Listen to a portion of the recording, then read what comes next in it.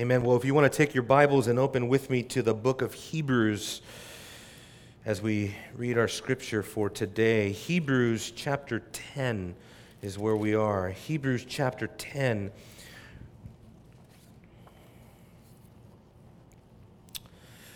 I want to read down to the end of the chapter because it's going to give us the broader context. I'm going to be focusing today on verses 32 to 34. But I just thought for context's sake, we would read the whole passage. Beginning in verse 32, this is what the word of the Lord says. But remember the former days when, after being enlightened, you endured a great conflict of sufferings, partly by being made a public spectacle through reproaches and tribulations, and partly by becoming sharers with those who are so treated. For you showed sympathy to the prisoners and accepted joyfully the seizure of your property, knowing that you have for yourselves a better possession and a lasting one. Therefore, do not throw away your confidence, which has a great reward, for you have need of endurance, so that when you have done the will of God, you may receive what was promised. For yet in a very little while, he who is coming will come and will not delay. But my righteous one shall live by faith. And if he shrinks back, my soul has no pleasure in him. But we are not of those who shrink back to destruction, but of those who have faith to the preserving of the soul. Let's pray one more time together as a church. Father, we come before you and we thank you so much once again for your word. We thank you for this precious, precious truth of Scripture that we have set before us. And Lord, today we just ask that you would help us to mingle the word with faith, that we would exercise our faith on the truth of Scripture, that we would believe it, that we would know it, and that we would trust it with all of our heart. Lord, help us, Lord, as this text of Scripture is going to remind us. Help us to endure. Help us to believe. Help us not to throw away our confession, not to throw away our reward because it has or our endurance because it has great reward, Lord, our confidence. Help us, Lord, to endure to the end, as our Lord himself said, so that we would be saved. Give us perseverance and strength, Lord. We confess before you now openly that we are weak and feeble in and of ourselves. Let it be that our boast is not in anything but the Lord. And so, Father, humbly we come to you for mercy and grace, and gratefully we thank you because you are the God of all comfort, and you give us grace, Lord. In Jesus' name we pray. Amen. Amen. You may be seated. Enduring until the end. That's really the subject of the passage that is in front of us. And if you will recall, it was actually Jesus who made the statement in Matthew chapter 10 that the one who has endured until the end will be saved. That's a remarkable statement by Jesus to his disciples, preparing them to launch into a life of perseverance and endurance. But really, it is a statement of realism, because what it does is it shows us that in our life as believers, we are going to have many trials and tribulations. Our endurance, our perseverance will be put to the test. And so this is why it's so important for us not only to see and to hear and to know the message of Hebrews, but to take heed to it, to obey it, and to live in it. Really, what we're looking at today is what the Reformers called the doctrine of the perseverance of the saints. The idea that God, although God is a sovereign God, although God has ordained all things whatsoever comes to pass, as the great confessions of the faith tell us, nevertheless, God has also ordained a real, genuine means to the end. And that means to that end is our own personal effort and perseverance. The idea that if, as Paul says, if we work out our salvation in fear and in trembling, we know that it is God who is at work in us.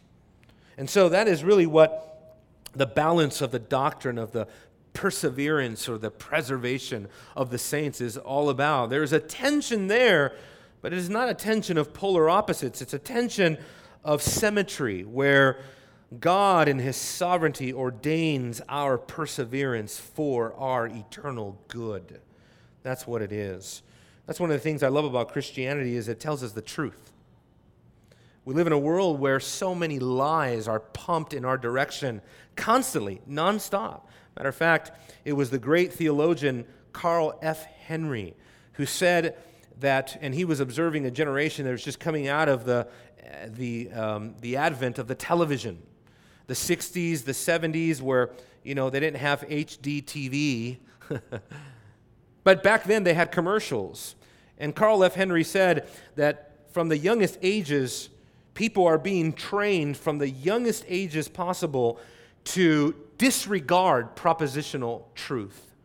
Because statements are made, promises are made, ideas are presented, different offers are being presented to the consumer where they don't make good on those promises.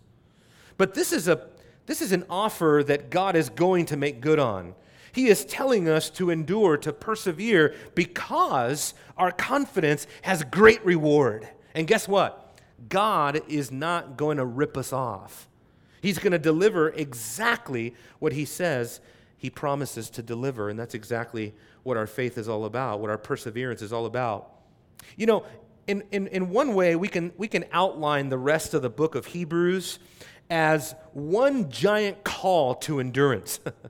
We've looked at the foundation of our endurance. We looked at the foundation of our faith, the foundation of our salvation, and that is the life-saving work of Jesus Christ on the cross, His once-for-all atonement on the cross, and that's what the new covenant is based upon.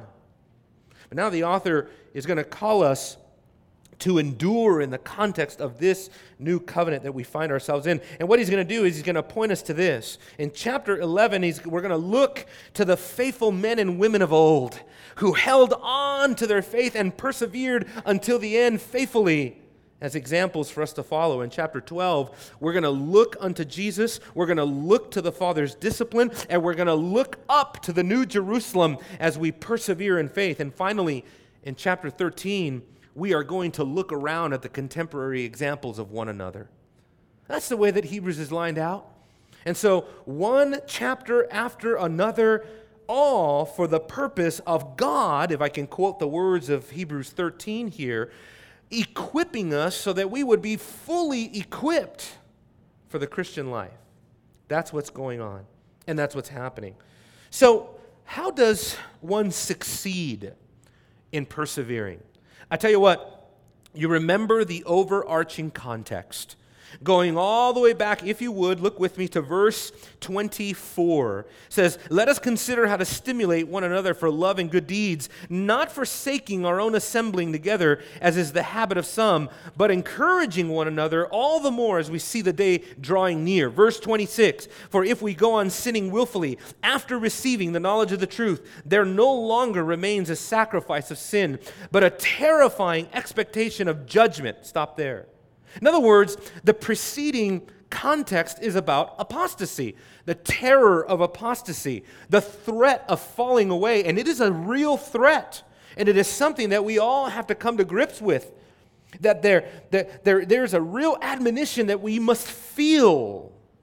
The sovereignty of God is not for us to be fatalistic, to say, oh, God is sovereign, don't worry about me, I'll be okay. If He saved me, He's going to keep me. That is not the way that one perseveres to the end.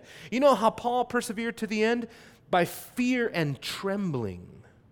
Paul persevered to the end by utilizing all the means of grace that God gave him. Hebrews right here is giving us one. Go to church. Pastors love to say that. Go to church. It's a real means of grace. It is the way that God is going to keep you accountable, keep you in the kingdom, keep you humble, and keep you productive in the Christian faith. There's no such thing as a Christianity apart from the church of God. John Calvin said, if the church is not your mother, then God is not your father. It's that simple. You cannot have a rogue Christianity where you exist on your own little island wandering around in the Bermuda Triangle somewhere of spirituality. It doesn't work. You must have the brethren, the church. Not going to be the best church, maybe? Maybe you don't like your church. Well, I hope you like your church. I come to realize that I'm preaching to a wider audience even than us in here. Through media, through technology, through, that whole realm that I know nothing about. But I just know, I've gotten feedback from people in the Philippines from something I said in a sermon. And so I'm grateful for the gracious opportunity to exhort the broader evangelical church. And a lot of Christians, they don't like the churches they go to. They put up with the churches that they're at. But it doesn't matter. At the end of the day, look, we're not looking for perfect churches. We're looking for true churches. Our church is not perfect, and if you're looking for the perfect church, there's the door.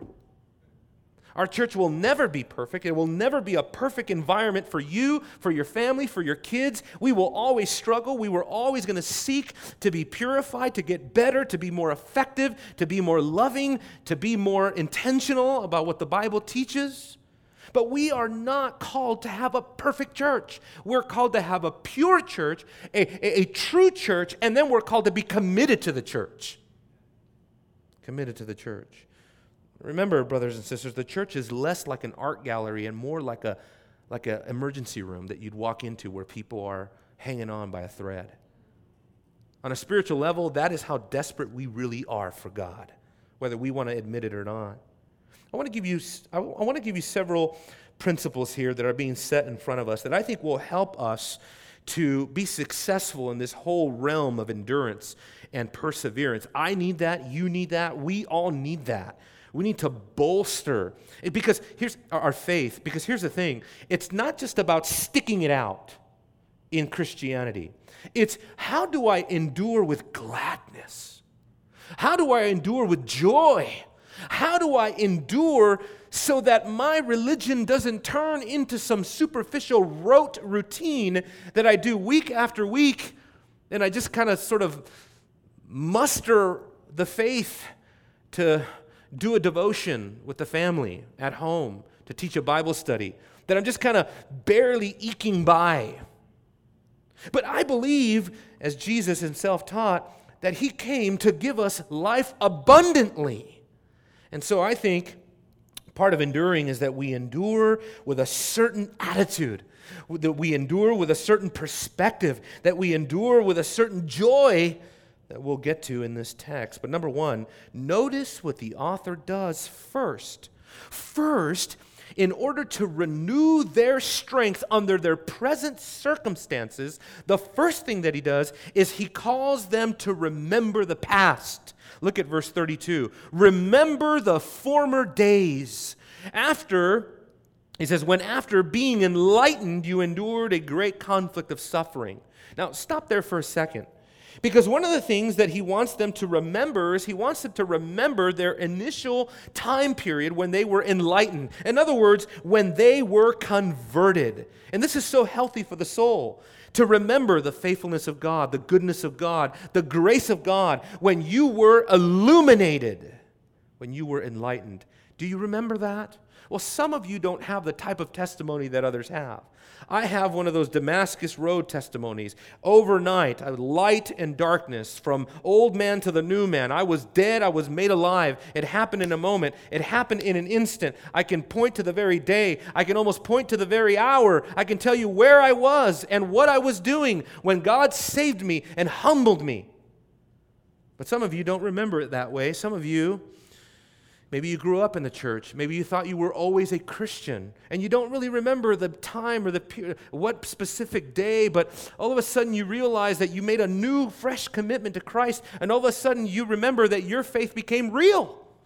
I've heard so many testimonies along those lines. You know, in church membership, we hear the testimony of the members, and one of the things that always makes me marvel is just to see the work of God in a person's life. Some people come in here and they have kind of an experience like mine, and others, they say, you know what, I don't really remember when I got saved. I just remember somewhere around high school or college, God, something happened. I just got more serious. Next thing you know, but now there is present faith in Jesus Christ. But Scripture is calling us to remember this whole idea of being enlightened. To be enlightened, I guess we could say, is just congruent with conversion. To be enlightened means that God makes us aware of the truth that Jesus Christ came to reveal. He is the light. When he came into the light, no one is enlightened apart from him, John 1:5. He is the light of the world. He came so that his people would not dwell in darkness. We were in darkness. Part of reflecting on your own enlightenment is to confess that you were in darkness. You were in darkness with respect to salvation. You were in darkness with respect to the person and work of Jesus Christ. You were in darkness with respect to the church of God. I know I was. I know before I was a Christian, I was in complete darkness about those things. I mocked the church. I scoffed at the church. I laughed at the idea of church and Christians. I laughed at the idea of God and believing and salvation and the Bible. I was a blasphemer. I was an insolent person. And I was in the dark. And that's what enlightenment does, is it brings you out of the dark and into the light so that we would walk by the light. This is what the ministry of Jesus is all about, that you come into enlightenment, that you come to see the light of salvation. Isaiah chapter 9, which Jesus attributed to himself, says the people who sat in darkness will see a great light. I tell you, until a person is in Christ, they are sitting in darkness. Oh, the misery and the madness of it. They're sitting in a state of habitual darkness, oblivious to the impending doom of their own lives. Think of it, how maddening it is. Think of how just insane the darkness is. There you are, a whistler in the dark. You think you have all the time in the world. You think you have all the health in the world. You think you have all the opportunity in the world. You think you have all the strength in the world.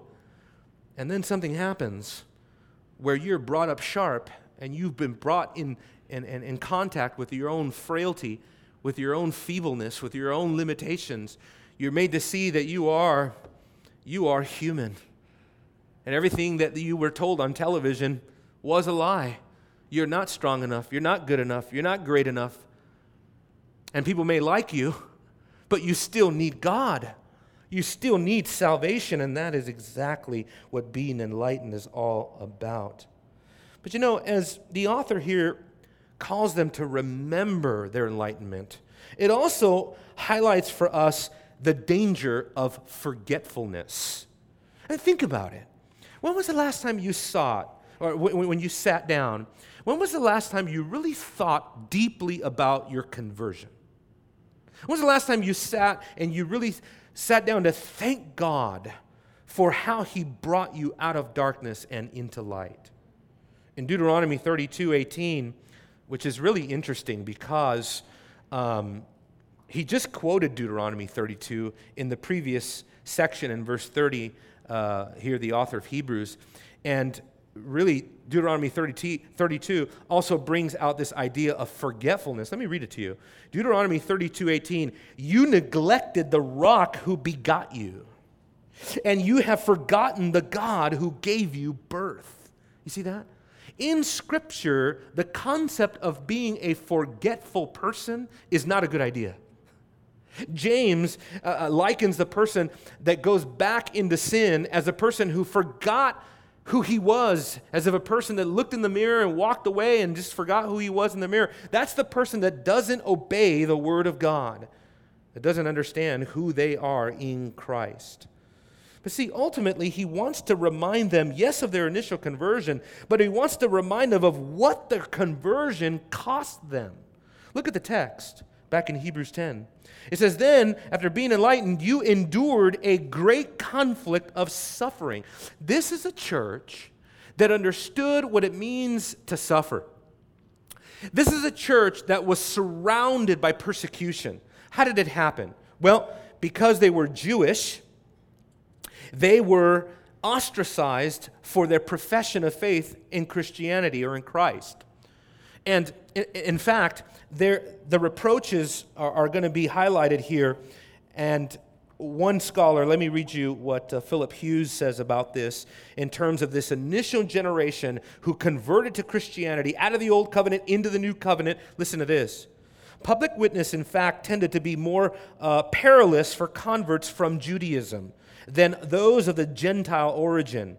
For non-Jewish society was in general open to and tolerant of great variety of religious cults of the time in a manner that could be expected from the adherents, in a manner that could not be expected of the adherents of the exclusive faith of Judaism. See, what he's saying is this: the old Greco-Roman culture was liberal. And if you wanted to believe in some deity named Jesus, that's up to you. A Greco-Roman would really not care. They would kind of give you that and say, whatever, if that's the deity you want to worship, fine. There's a million deities to pick from. But Judaism believed in an exclusive faith in one God. He says here, for a Jew to confess the faith of Christ crucified would bring upon him a detestation and an obloquy, which is like a public condemnation, from his compatriots, the ruination of his business, and even expulsion from family circles. Wow. This brings us to the second point. Not just to remember your past, remember your conversion, but next is this: remain faithful in your present sufferings. This is what the message of Hebrews is all about.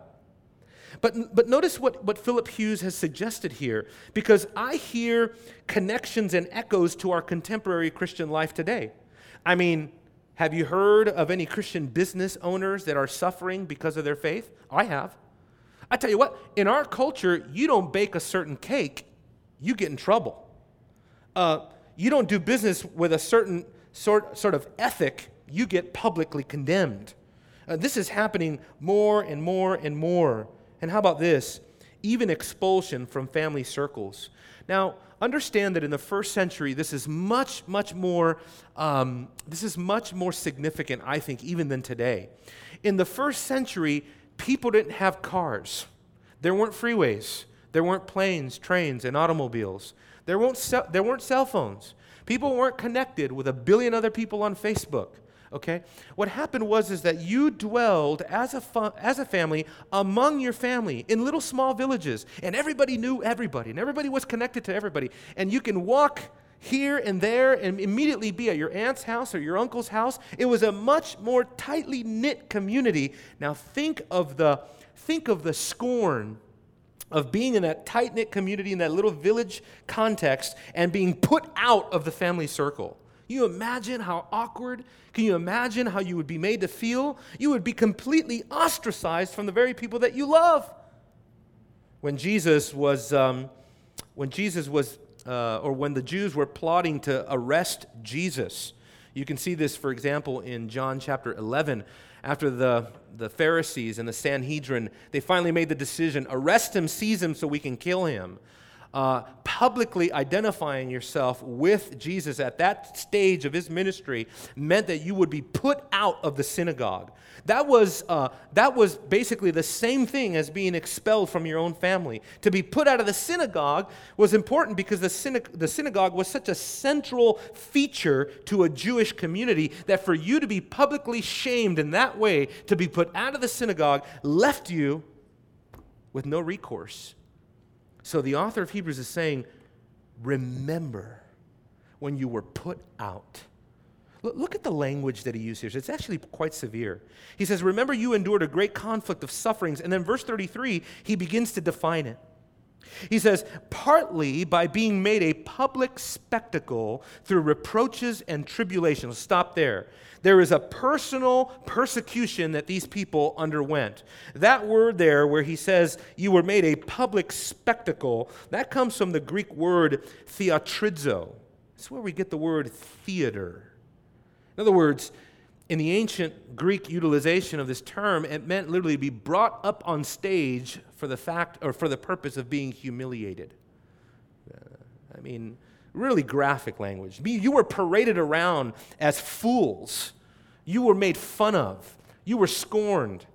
You were ridiculed for your faith publicly. It says through reproaches and through tribulation. In other words, it wasn't just insult. You see that? The reproaches are the insults. Fine. But even further than the insults were tribulations. What does that mean? What that means is that they actually affected your life. You know, right now, if you witness to a coworker or family member that's not saved, and you begin to share with them about Jesus, and they might condemn you for it, they might laugh at you, they might curse you out, they might say something to you. But really, I mean, they haven't really affected your life in the sense of, you're still going to go home, you're still going to get in your car, you're still going to jump on your cell phone and text your Christian friend or sister and tell them, man, that was a great encounter with so-and-so. But this cost them more than that. It says reproaches and tribulation, and here he comes with the tribulation. He says, partly by becoming shares with those who were so treated. Wow, you see that? They were associated with people who were being persecuted. And that made life increasingly difficult. I tell you what, persecution is happening in all sorts of different forms. Turn with me in your Bible to 1 Thessalonians chapter 2. 1 Thessalonians chapter 2, just to show you this, that whether it's Jewish persecution, whether it's Greek persecution, whether it's Islam persecution, whether it's LGBT persecution, whether it's liberal persecution, whether it's communism or fascism or whatever, or being persecuted by an evangelical church that is largely compromised and no longer shares your dogmatic views. That's increasing. When communism first spread in Russia, it was the churches and the pastors of the mainstream churches who began to turn in the small churches and the faithful pastors that wouldn't budge on the word of God. It was the big mainstream churches who were persecuting the little churches. I've seen evidence of that already in our culture. 1 Thessalonians chapter 2. You see, it comes from all different sides. For you, this is 1 Thessalonians chapter 2, beginning in verse 14. It says, for you, brethren, you became imitators of the churches of God in Christ Jesus that are in Judea. For you also endured the same sufferings at the hands of your own countrymen, even as they did from the Jews, who both killed the Lord Jesus and the prophets and drove us out. They are not pleasing to God, but hostile to all men, hindering us from speaking to the Gentiles so that they may be saved, with the result that they are always filling up the measure of their sins, but wrath has come upon them to the utmost. In other words, Paul is saying, look, we suffer from different people, but at the end of the day, we suffer the same type of suffering. We have the same common bond in suffering. I dare say that there's probably such a deep, intimate fellowship between brethren that have suffered and been persecuted together. Doesn't matter if you've been persecuted under a Muslim regime or if you've been persecuted under communism. I tell you what, when you've suffered for Christ, it deepens everything. It deepens everything. Tell you what happened in the first century. Eventually, what happened in Rome was that the emperors began to demand worship.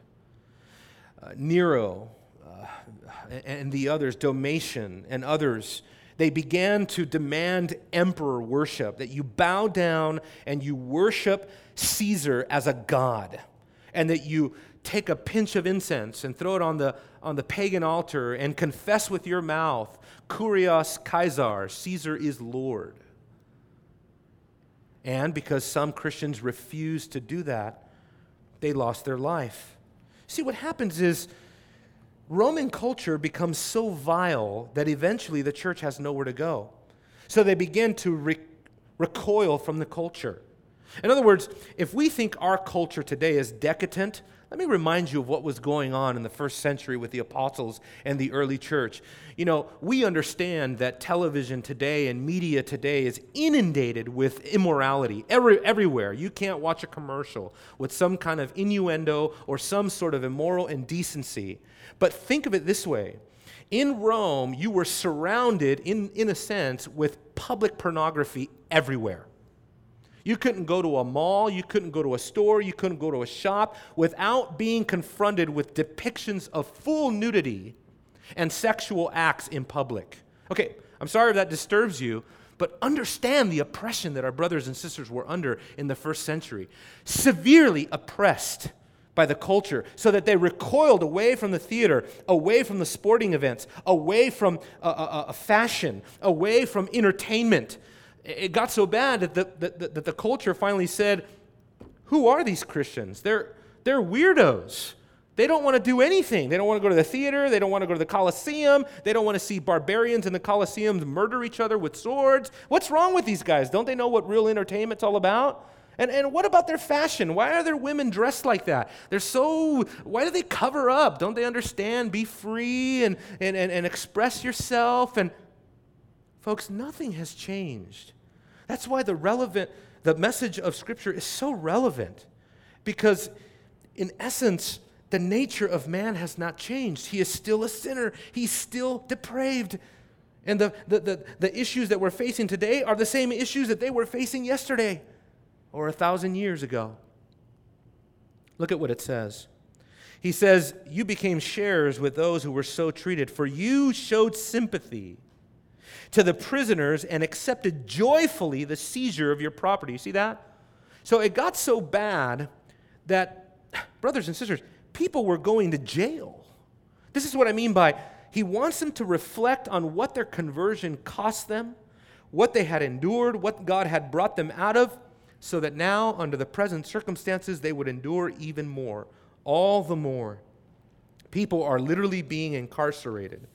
Their property is being seized. I tell you, this is persecution on a level that we know nothing about. Are we going to get to that part, to that point in our culture? I don't know. Are Christians at that point in other cultures? Absolutely. They're already there. And I tell you what, I was talking to a friend who has a passion for Muslim ministry, and he was doing some evangelism in a Muslim country, and they arrested him. And he said they threw him in a jail cell. And he said, I tell you what, right there and then, all my theology, in one sense, out the window. All the doctrine of the theology, all the books and all the scene and all this out the window, and all I had was a prison cell and Christ. And it was really time to get in touch with, do I believe this? Thankfully, he was let out so that we had breakfast the other day. But he wants to go back. I've talked to you about him before. I don't want to use his name because of the nature of his ministry, but he wants to go back. And this is one of the most humble, dare I say, he's a beautiful soul. No guile, just a precious man of God. And he can't wait to go back to a Muslim country full time, and finish his course. Whatever it costs him, he doesn't care. And so that is still so contemporary for us today. We're totally in touch with this today. But the question coming back to us from the book of Hebrews is this. In the midst of that kind of oppression, that kind of suffering, we know a little of it, but we do know it. And let's extend this beyond just persecution, and let's extend this to everyday suffering, everyday trials, everyday affliction. The question coming back to us is, where is our joy in the midst of it all? I don't think there can be anything more precious. Can I say it this way? There's nothing more beautiful than to encounter a suffering Christian, a Christian that's going through severe hardship, and yet they have the fragrance and the aroma of the love and of the joy and of the glory of God on their face, and they're telling you how much they love God, and they're thanking God. That's otherworldly. And that's because here's the thing that we need to ask ourselves is, how did they do that? If you know who you are, if you're honest with yourself, if you look forward to say, okay, when I get to that point, if God forbid I should ever suffer severely in that way, am I going to be able to keep it together?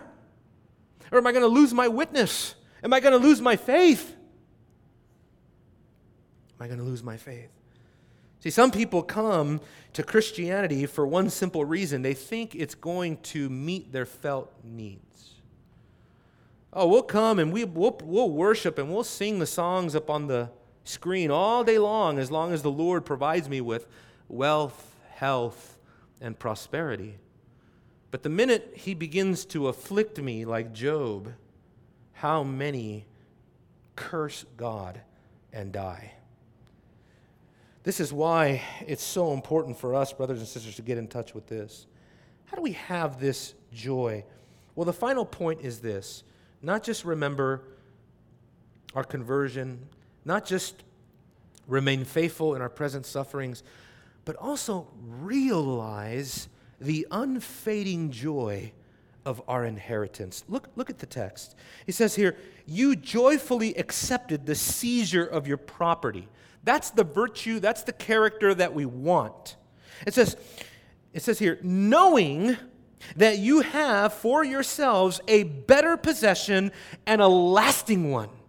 See, it only happens, that type of otherworldly, transcendent mentality, joy, virtue, character, that will only happen when a person has true theology. When a person really understands and really knows the truth. Because notice, it is based on knowledge. He says here, knowing that you have for yourselves a better possession. It all begins with what you know. If you understand that, then you'll understand this glorious truth I'm about to tell you.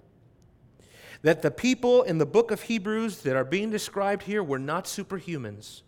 They were not super spiritual. They were not super Christians. They were, I don't want to call you average or call myself, but they were average Christians. They didn't have some special spiritual gift. They didn't have some special anointing. They didn't have some special power that we will never have in our own lives. No, these are average Christians in the sense of they're normal Christians, just like you and I. They had all the resources available to them that we do, and we have all the resources available to us that they had available to them. And that should inspire us to say, well, then this virtue is something that we can obtain. How? It begins with knowledge. Know that you have a better possession. But of course, like all knowledge in Scripture, it's not enough to be a hearer of the Word. You must be a doer of the Word. And so I challenge us with the simple words of Jesus. Turn there with me. Matthew chapter 6. Matthew chapter 6. Isn't it amazing? After you go through all the technical, forensic, legal, didactic, exegetical arguments of the book of Romans and the forensic righteousness of justification and sanctification and propitiation and redemption and all of that, at the end of the day, when life gets real, guess what? We need the simple, childlike words that Jesus spoke. Just a simple, clear, we don't need to add all these arguments to it. Look how simple Jesus put the situation for us. Matthew 6, verse 19.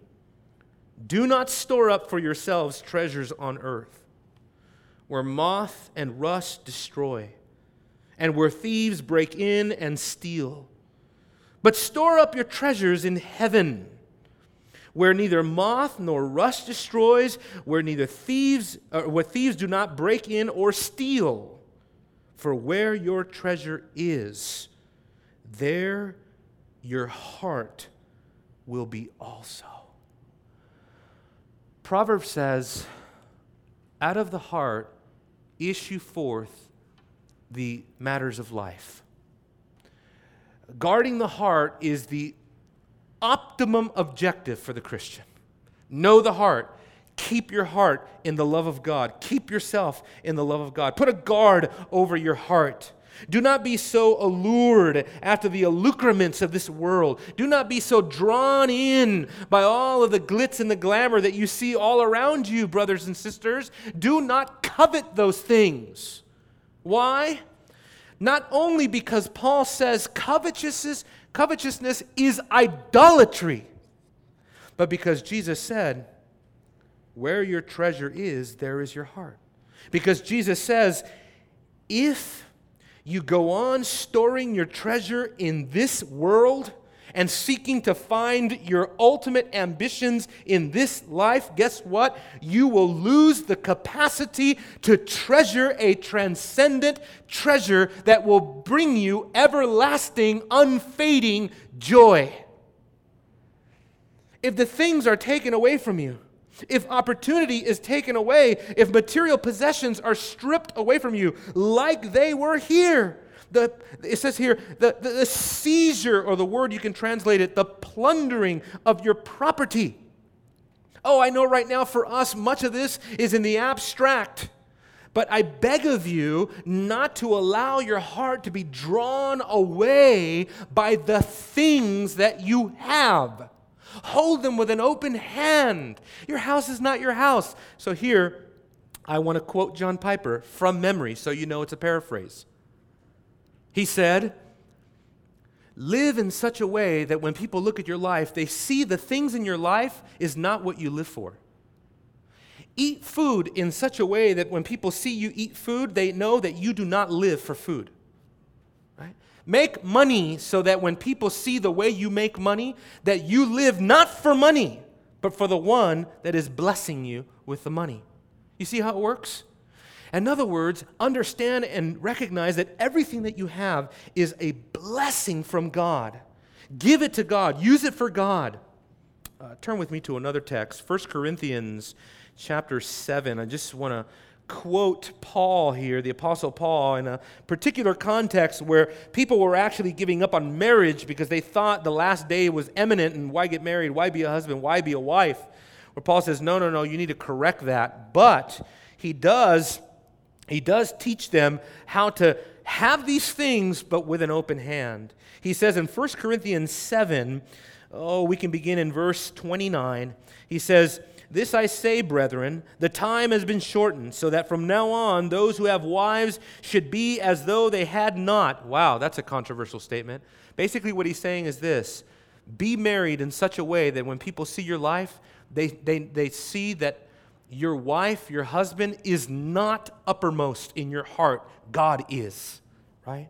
And he says, and those who weep as those that did not weep, as those that rejoice as though they did not rejoice, and those, watch this here, and those who buy as though they did not possess, as those who use the world as though they did not make full use of it. For the form of this world is passing away. Why does the Bible call us to this transcendent perspective on life? It's because the world that you now see around you is actually suffering decay. Go no further than your own body to know that that's true, right? Me and Trish were laughing. She's pregnant. Not going to tell you what it is. And something happened last night. Something on my body hurt. Well, several things on my body hurt. I looked over at Trish and said, how are we going to do this? We're so old now. My body's just falling apart. I mean, every day it's a different thing. And I go to the gym, I promise you. I work out. And Trish, she holds me accountable to some things about, health and wealth. And no, I'm just joking. But it's like no matter how hard you try, you can't keep your health up. No matter how hard you try, things still keep breaking down. It's like no matter how hard you try at work, at business, you still have problems. You still have issues. My wife and I were watching a show on real estate. They were showing the couple in the United States. They're building the largest house in the nation. I don't know, it's 50,000 square feet or something crazy. And they invested millions and millions and millions of dollars into this house. I mean, this house is extravagant as all get out. And guess what? Do you know what? The show was about the fact that they don't care about the house anymore. What? I mean, you threw all these millions of dollars into this house. You don't care about the house. What happened? Their daughter overdosed on prescription drugs. And you know what that did to them instantly? It brought them to the realization of what really matters in life. But brothers and sisters, here's the thing. For us, what really matters in life is not simply our loved ones, but what really matters in life is the kingdom of God. That's what really matters in this life. Therefore, Just like those folks, we have to hold everything, no matter how large or how small. We have to hold everything with an open hand because you don't know when or why or how God is going to take it from you. It's that simple. I want this because this is going to make a church, if we take heed to this, this is going to make a church of tough Christians that are fortified, that are ready, that are shielded, that are prepared to suffer. Sorry if you don't want to suffer, but the reality is let's face it, every one of us, every last one of us is going to suffer. It's coming. And it can come in a phone call. It can come when you're in old age. I did convalescent home for many, many years, and I visited old folks in their convalescent home ministry, and I tell you what, most of these old people, nobody comes see them anymore. Nobody visits them anymore. Their children have forgotten all about them, and they're just laying there, and they're talking to Emilio. Who's that? Who's that guy? He visits me every week. I don't know who he is. I used to visit an old Dodger. I used to preach the gospel to him week after week, begging this guy to get saved. He eventually died, and I don't think he got saved. But I tell you what, whether now or then, trials are promised unto us. Jesus said in this world, you're going to have tribulation. Be of good cheer. I have overcome the world, which means the same thing as he said in Matthew 6. Be of good cheer. I've overcome the world means you value knowing me more than what you're going to go through in this world. And if that's true, you will overcome with him.